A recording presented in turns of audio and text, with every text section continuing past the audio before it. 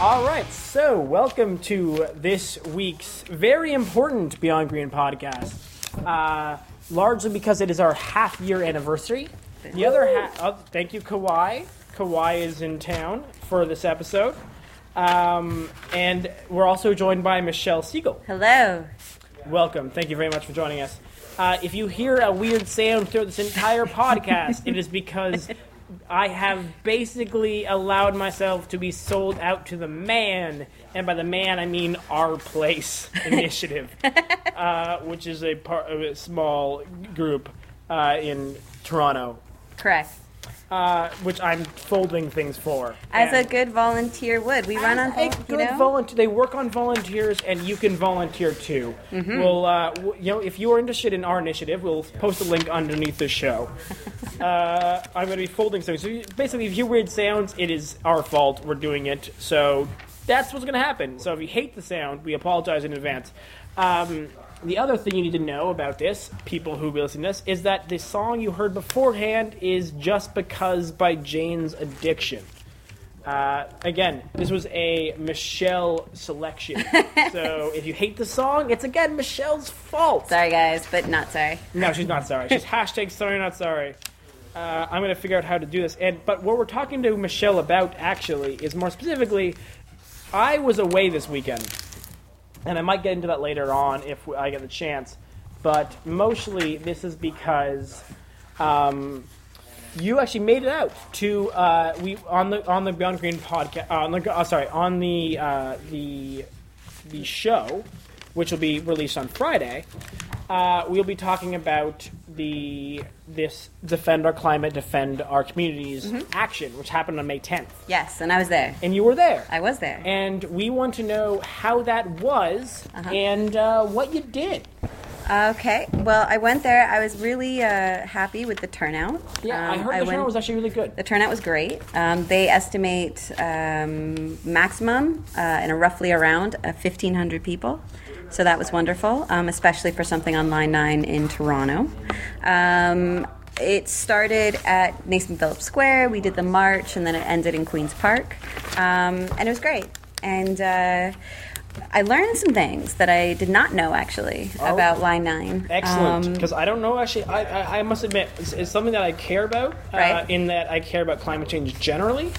But I don't actually know a ton about Line 9 specifically. Okay. So hit me with some fact bombs. Okay. See, because I'm more of the nonpartisan. I like to try to be as inclusive to people with their own sensitivities towards their parties. But I think there are some facts about Line 9 that everybody, no matter what party you're aligned with, they really should understand. And one of them, I didn't know that, for example, Line 9 was roughly around 38 years old. It's barely been maintained. And Enbridge, the company that owns this operation, they don't actually have the insurance. If there was a spill, which it's estimated that it would happen in 5 years because the pipeline is so old, they don't actually have the insurance money to be able to cover if a spill happens. So, what would happen at that point? I didn't know that, and I think, what they were campaigning for, the people who are running the event, they were campaigning so that hopefully it becomes an election issue. Okay, that's interesting because we spent some time on Friday's show, which is coming up for 3 days, discussing the idea of whether or not this was a big part of whether they had a specific goal. Right. That was the. So that was the goal. There was in fact a goal. That was the goal. And this was what it was. It was to get this to become. It was to. So they made out of a policy request, but they do have a policy request. The policy request is to have an official environmental assessment because it was approved without one, even with all the campaigning. The National Energy Board approved it. It's straight up. Yep. Okay. Without that, and that's why they're saying that this is so incredibly dangerous. Right. And we do not have the capacity to be able to withstand a huge spill with what they were projecting. That spill is pretty much inevitable if it goes through within 5 years. Within 5 years. Yes. Interesting. Correct. Not to mention everything. I mean, I'm sure you talk about it all the time. Like, obviously, the influence of tar sands and increasing that and everything. Like, that's all. But there were particulars about the pipeline that I didn't know. Like, I did not know it was so old. I didn't know Enbridge didn't have the insurance money to actually cover for a spill.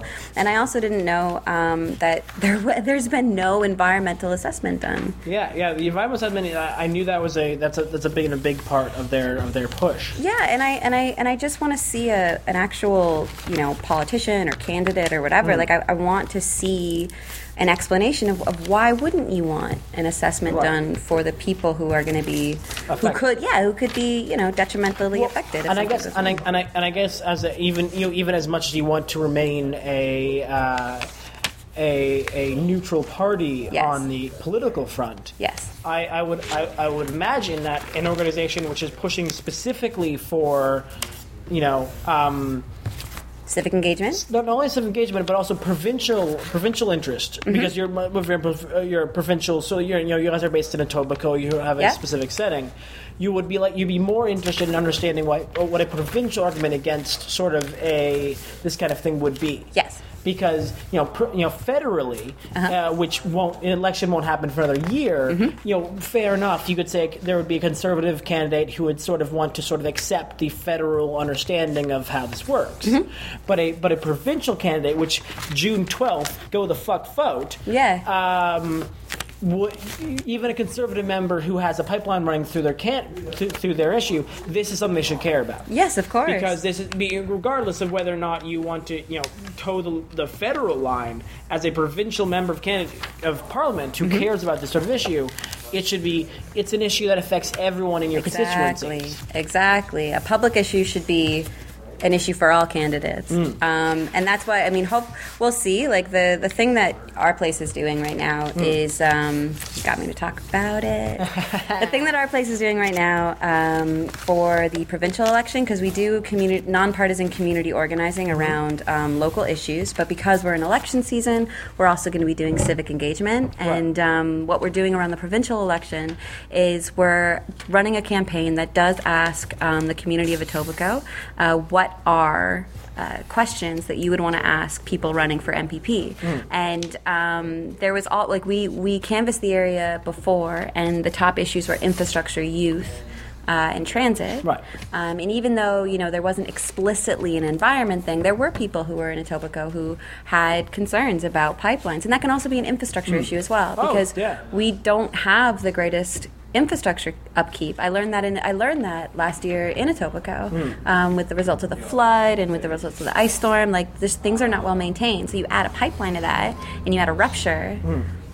There's a lot of things that could go wrong. Right. And again, it baffles my mind that there literally is. There was no official environmental assessment. That's just. Yeah. I don't. Yeah. As an outside observer, I should say the opposite of an outside observer, as an inside observer of someone who has been around Canadian politics for the last couple of years, I guaranteed a good percentage of the reason why that happened is because of the fact of the way the Harper government has actually curtailed environmental assessments and has pulled back the way environmental assessments actually run federally, and. Yeah, provincially, there's a different question, and but to be fair, energy is a provincial work. Energy specifically is provincial work. But again, if you're working yourself through a pipeline, that's a federal issue because it crosses borders. That's true. So there's a concern there for sure. And I think also part of it is a lot of people don't know. Oh, yes. There's a lot of people who don't, like, if you say Line 9, there's still a lot of people who don't really know what that is.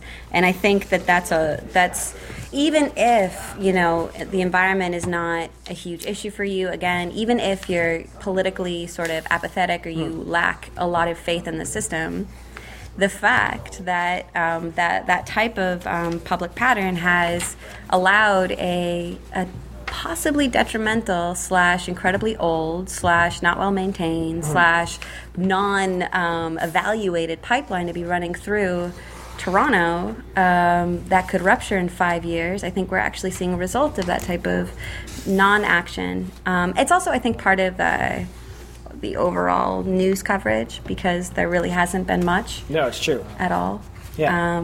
Which is also sad. Yeah, and I think, and I like as I'm going to take the more vitriolic opinion on this front, if you will allow me to. We'll allow you to. This is not our Place Initiative's no, this is entirely go ahead. This is entirely Stefan Hostetter's of the Inside Campaign's opinion, and you can quote me on this for the rest of my life. There's a Line 9 and the pipelines generally and to accept all of them, or even them as a specific way we're working forward as an idea of energy strategy at all, flies fundamentally in the face of how good of anyone who understands climate science at all. If you are legitimately going to accept that what we're doing now is okay, you have to also fundamentally accept that what we really need to do to actually stop climate change isn't going to happen. Like, there's just no question. Like, what we see from a day-to-day basis, what we see in what's happening currently, what we see from any government in most of the civilized world, or most of the world that has control over their government at all, is a joke. It's an absolute joke, and it completely fundamentally ignores the amount that we need to take this as a serious issue. And again, that is entirely my opinion and not opinion of your organizations. So are you saying that it's inevitable? I don't hear. That's a very interesting question, and I appreciate the question. Because the only, and I will say that the only reason why I bring it up is because I've seen some flip flopping on some big campaigning, like for people who, denied that it was happening. I've seen a new technique with some that say, "Oh well, it's inevitable, so I guess there's really nothing we can do about it." Interesting. And I think that's dangerous. Oh no! What's funny about this is that if you guys listen to Friday's Green Majority Radio show / YouTube videos coming out that I'll be working on later today, what's interesting about this concept is that denialists, like people who actively are going to deny to fight actual climate action, have shifted tactics again. They've flipped denialists themselves. People who are actually out to, like, it's not just people who are working to sort of what it is, but the denialists themselves have switched back and forth from the idea that A, it is not going to it's not happening, to B, it's happening but will be good for the economy and good for humanity. And they've flipped back again to the good for humanity side most recently. Okay. And it is a very... is that because now new drilling opportunities, for example, are arising in the Arctic? Honestly, what's interesting is it's mostly due to the fact that it's a very easy sell. In that it's almost impossible now with the amount of science that's coming out to actually deny it. Like, people are the science has overwhelmed the people. And if anyone hasn't watched John Oliver's most recent bit, I heard about that. I'm watching it tonight. I am watching tonight as well. Yeah. But it's a bit where he has a true climate change debate in which it's 97 versus 3. Right. And it's a beautiful example of exactly what the real climate and debate should be. It's exactly what has been lacking for a very long time.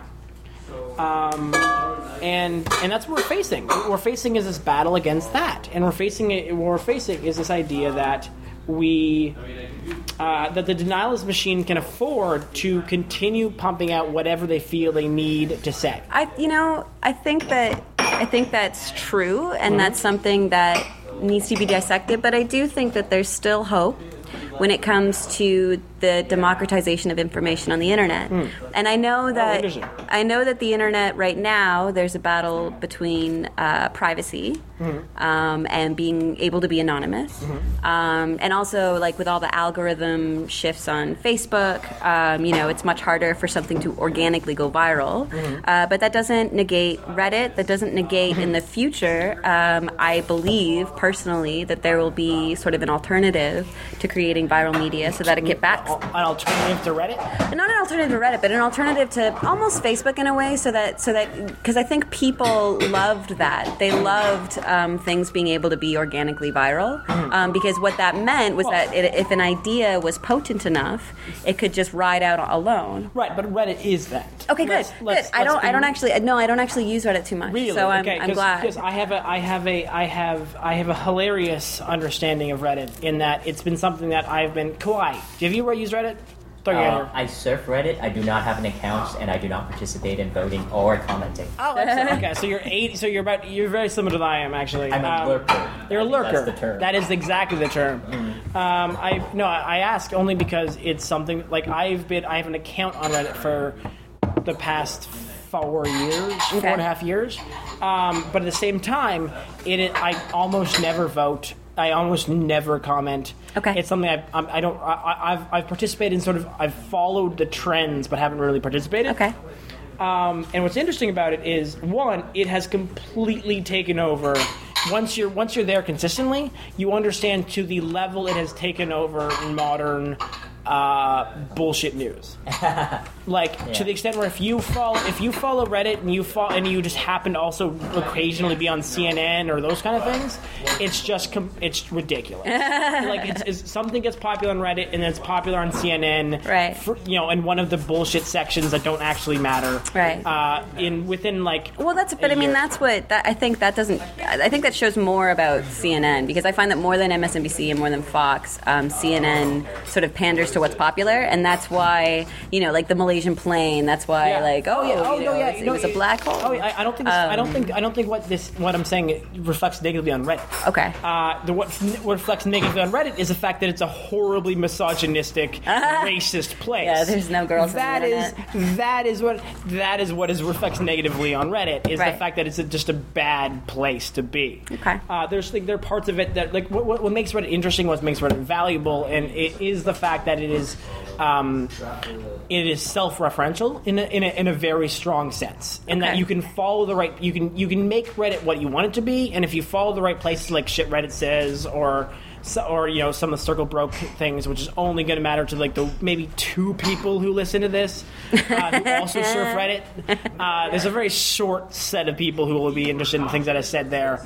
But that's what makes Reddit interesting, is that no girls on the internet doesn't exist anymore. I think that's actually we've gone past. Oh yeah, very strongly thanks to things like Jezebel, thanks to some other organizations like that. And thanks to some good people on Reddit specifically. Who have fought against that are also valuable. Right. But at the same time, Reddit controls a larger percentage of the internet, a larger percentage of people who things that go viral than you would like to than most groups would like to admit. Sure. So I do think, even if there's now a sort of battle for that type of ability, and that could be profit induced, that could be for whatever reason. I don't want to get into any of that, but I still think though that we've never had that access to a global. It's like a global printing press, and what happened when a printing press was invented in Europe? Old institutions that tried to monopolize on what the populace's version of reality was crumbled because of the democratization of information. Right. And people couldn't be, they were able to get access to various perspectives. And, people still try desperately to hang on to that. So the people who are saying, denying it, and then saying, oh, well, it's going to be good for the economy, they can say that all they want, but that doesn't mean that people don't have the potential to go and research or to come across at any given time something that refutes that completely. Oh yeah, and you know what I find interesting, and I would love both your and Kawhi's opinions. Kawhi, listen to this one right now, because as a lurker of Reddit, I'm interested in this specifically. Or as Denzians of the internet, as I'm going to call the both of you for a couple seconds. Right. The environment and the internet don't get along. And to the extent where I have found what's very interesting is that environmental issues have no fucking traction. Depends on where you are. Maybe, depends on where you're. With the anonymous culture, it's really good. You think so? Yeah, like, I do. so because what's interesting is Reddit is an area where you'd think this would be a big study, but my God, does the environmental sections of Reddit suck? And I've followed like 7 of them, and they're all such shit. There's some really good. There's also good like Common Dreams and Truth Out, and like there's other ones that are pretty good that are on Facebook. But again, I don't know Reddit. Right, but I feel like progressive.org and those kind of more just generally progressive sites do a half decent job. But I feel like for some reason maybe it's the set of people who are interested in the internet aren't the set of people interested in the environment. Because I would the disagree. Internet, really? Yeah, So you have a complete disagreement on this fact. Yeah.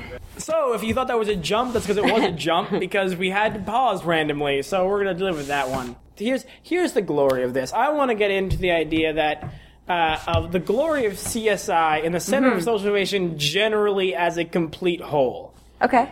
In that we're here we're recording this in the wonderful 3rd floor of the Center for Social Innovation, and there's only 4 of us on this floor, I think. If anyone else is on this floor, get mad at me now. Woo! Now that was Rob, that I included him in this collusion. That's the 4th. All right, so we're fine. This is only 4 of us. And I think I wanted to briefly, before we all fall asleep, which is an important part of living. This is true. I hear. Thank you, Rob, for the laugh on that one. He says it's true, everybody. So listen to Rob. He's the 4th member of this podcast right now. Mostly about the idea that there's something... People are more willing to sort of give more of themselves, and they're surrounded by people who are giving more of themselves, and I think that's a big part of what CSI does. Your thoughts? Well, having only been here 2 months, that's all we need. I would agree. There's a sort of meet and greet networking event that happens. What is it, like Thursdays? Is it First Thursday of every month. First Thursdays of every month. And I forgot about them, and I was downstairs on the 1st floor and meeting with a volunteer I meet with regularly, and we saw the free food, not gonna lie, and we went over there. But and even though it's labeled as a networking event, it didn't feel schmoozy, it didn't feel forced. And everybody genuinely was interested in what everybody else was doing and how they could help collaborate. And I even find that like sitting down in the cafe part on the 1st floor, people come by and they ask, and it's actually kind of neat because again, it doesn't feel forced and it just feels very organic. Thoughts? Do you have thoughts? Rob. I like all things organic. Yes. Rob, quickly before you leave, as a very new member of CSI Annex, yes. How do you feel about the idea generally as a thing? The idea generally as a thing, I endorse. Fully endorse. Honestly, I am so happy. This is the truth. I am so happy here.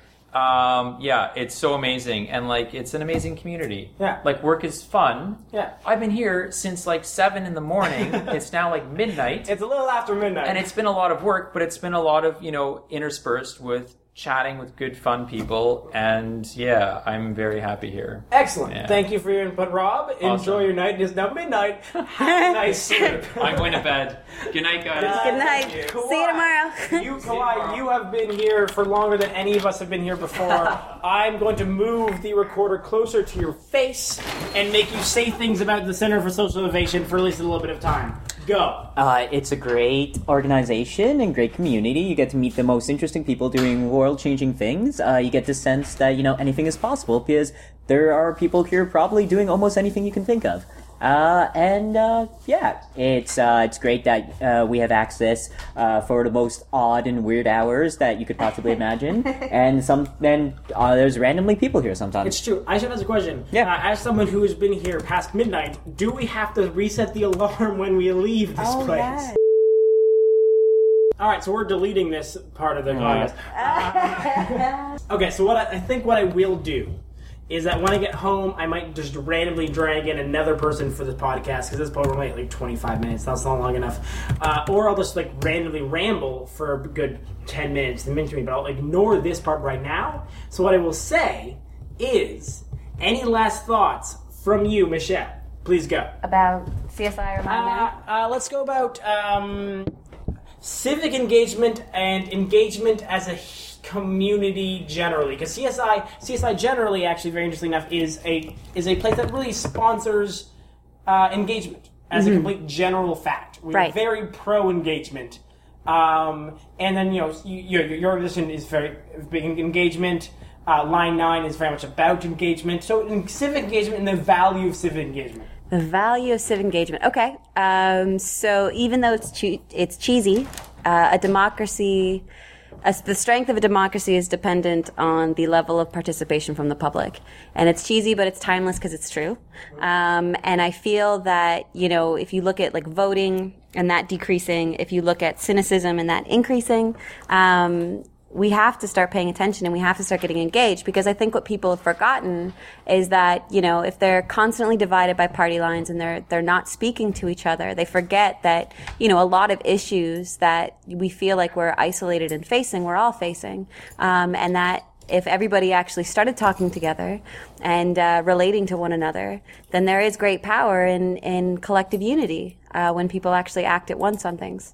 So excellent. That would be my last impressive thought given the late hour.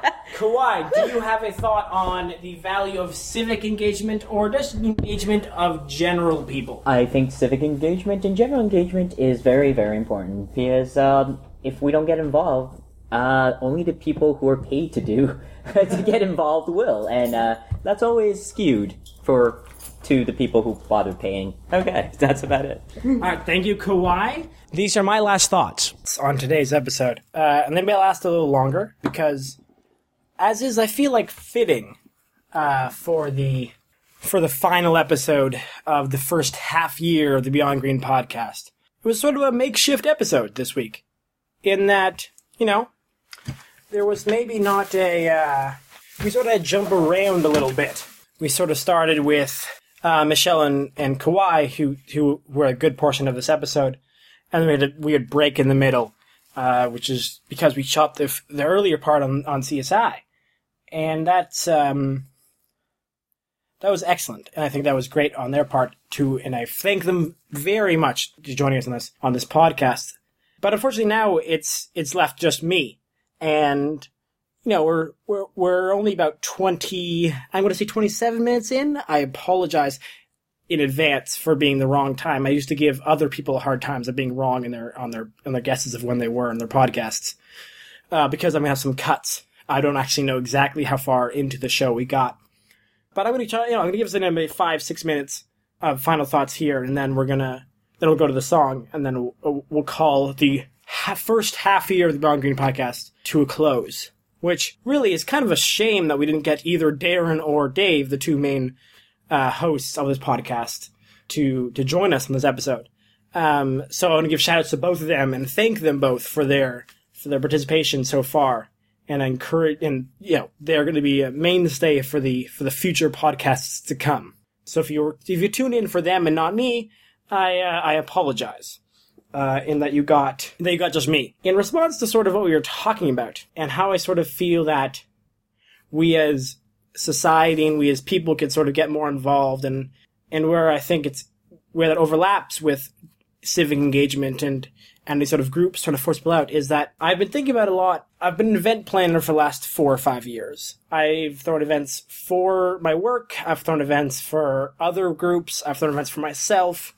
It's been a thing I've sort of worked on and done for a long time. And it's always an interesting time, and because you never really know who you're going to get out, and you never really know who's going to really get involved and join. Because it's one thing to people to be sort of excited, it's another whole thing to get people actually out. And, and anything you do to make it harder for people is a dramatically higher chance that they will not attend. And it's patently clear that this is the case. It's almost despairingly clear that it's actually not that hard to discourage people from doing work. It's not that hard to discourage people from going out and voting. It's not that hard to convince people that they don't have a lot of power. It's not that hard to convince people that no matter what they do, it's useless. And that's a bit of a tragedy. Because so many people try, and so many groups, like the groups that Michelle represents, or like the Center for Social Innovation generally, or like thousands of other small little civic groups. Like every ward has a group that's trying to get people more involved. And that their message, overwhelming message, is that, we can do something. And that we can have an impact. And when you see leaders sort of fight against that, it's irritating in a way that is hard to really express. Because it's possibly the most malevolent thing you can do. Beyond physically harming somebody. But to convince somebody who would ordinarily feel empowered and feel involved that what they're actually doing is not valuable is a terrible, terrible thing to do. And a terrible thing to be a part of. Which is why I want to sort of spend this last bit of my time here I understand this is not a podcast that gets spread very far and wide, but there's a true tragedy and disgust that I feel towards the federal bylaws in Canada. Not bylaws, sorry, by-elections in Canada. Which is sort of hard to express. Mainly because I know it doesn't matter. Like, by-elections, when it's of this nature, aren't a huge deal. It's not going to change who's in power. The Conservatives will remain in power until they call another election. It's just who's going to be the incumbent for the next year, which is a little important, but not going to be a huge, huge deal. But Harper chose to have these elections on the 30th of June. And I think that's despicable. I think it's despicable because the 30th of June is a Monday. A Monday in between the weekend and a holiday on July 1st. So what we're talking about here is probably the number one day when people will not be in their ridings to vote. If there's going to be one day where people won't be able to take off, one day where people won't be able to find their ways to the election, it's going to be this Monday. Everybody's going to take it off, and you can argue, the people who want to vote will vote. Well, fuck that shit. We should care about civic engagement, and to have the federal government pick a day that flies such in the face of actual, real democracy. And not democracy in the way sort of like people aren't free to vote, but democracy in the way to encourage people to vote. Fight against, we complain all the time about how not enough people are getting elected, and that's a non-partisan complaint, is that not enough people are voting, and not enough percentage of people are voting. That's a non-partisan issue. That to have a decision like this, that is so clearly meant to drive down voter participation, and I beg you to give me a reason why not. Like, again, our comment sections are open. You can come at me and you can come argue however you like. And for anything else that's said beforehand, if you've got an issue for, if Kawhi insults you and the 7 things he said, by all means, give him the shit in this and we'll respond to it. If Michelle has anything you want to talk about, we'll ask her for it for sure. And more likely, if I've insulted you, by all means, please leave a comment. But if someone give me a reason why the June 30th decision makes any sense beyond voter suppression, I want to hear it.